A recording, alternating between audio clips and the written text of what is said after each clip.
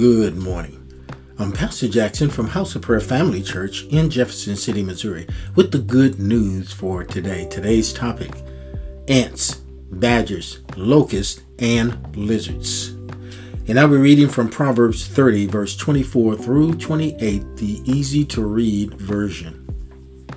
There are 4 things on the earth that are small but very wise. Small but wise. Ants are small and weak, but they save their food all summer. Badgers are small animals, but they make their homes in the rocks. Locusts have no king, but they're able to work together. Lizards are small enough to catch with your hands, but you can find them living in kings' palaces. Let's review this right quick. Ants are small and weak, but they save their food all summer. So their wisdom is in their strategic plan for the future.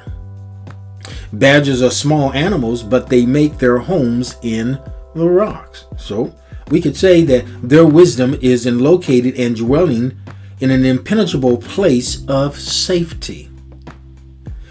Locusts have no king, but they're able to work together. So their wisdom is seeing the strength in unity and fulfilling the assigned plan and purpose given to them. Lizards are small enough to catch with your hands, but you can find them living in kings' palaces. Their wisdom is understanding and walking in their kingly authority. So let's ask ourselves these questions. Are we wise as the ants who established a strategic plan for the future? Many other plans in a man's heart, but the Lord's plan prevails. So he didn't tell us not to plan. He just said, let's get the plan from the source. Let's derive our plan from God, who knows all things. He knows our rising up. He knows our laying down of the same. So let's get our plan from him. Are we as wise as the badgers who dwell in the impenetrable place of safety? As we talked about that dwelling place, he who dwells in the secret place of the Most High shall abide under the shadow of the Almighty. He is our refuge and our fortress, our God in whom we trust. Are we as wise as the locusts who recognize that our strength is in unified purpose centered on Jesus? How good and pleasant it is for brethren to dwell together in unity. Are we as wise as the lizards who know their kingly authority and walk in it? We have authority as believers, and that authority was given to us through Jesus Christ and his shed blood. Before he even left the earth, while he walked the earth, he said, "Behold, I give you authority over serpents and scorpions and over all the power of the enemy." So we have this authority. Now, what we must do is walk in that authority. So it's definitely something to ponder. Are we walking in the wisdom God has given us? Whether you are small or large, are we walking in the wisdom that God has given us?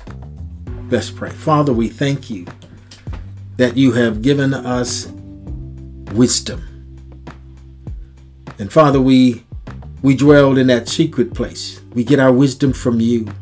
We dwell there. We don't run in and out of there. We dwell there. That's our living place.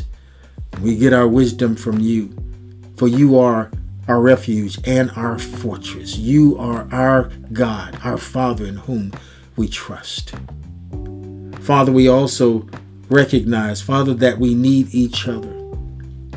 So, Father, instead of us fighting each other, we come together to dwell together with Jesus as our focal point, Jesus as the center of our lives.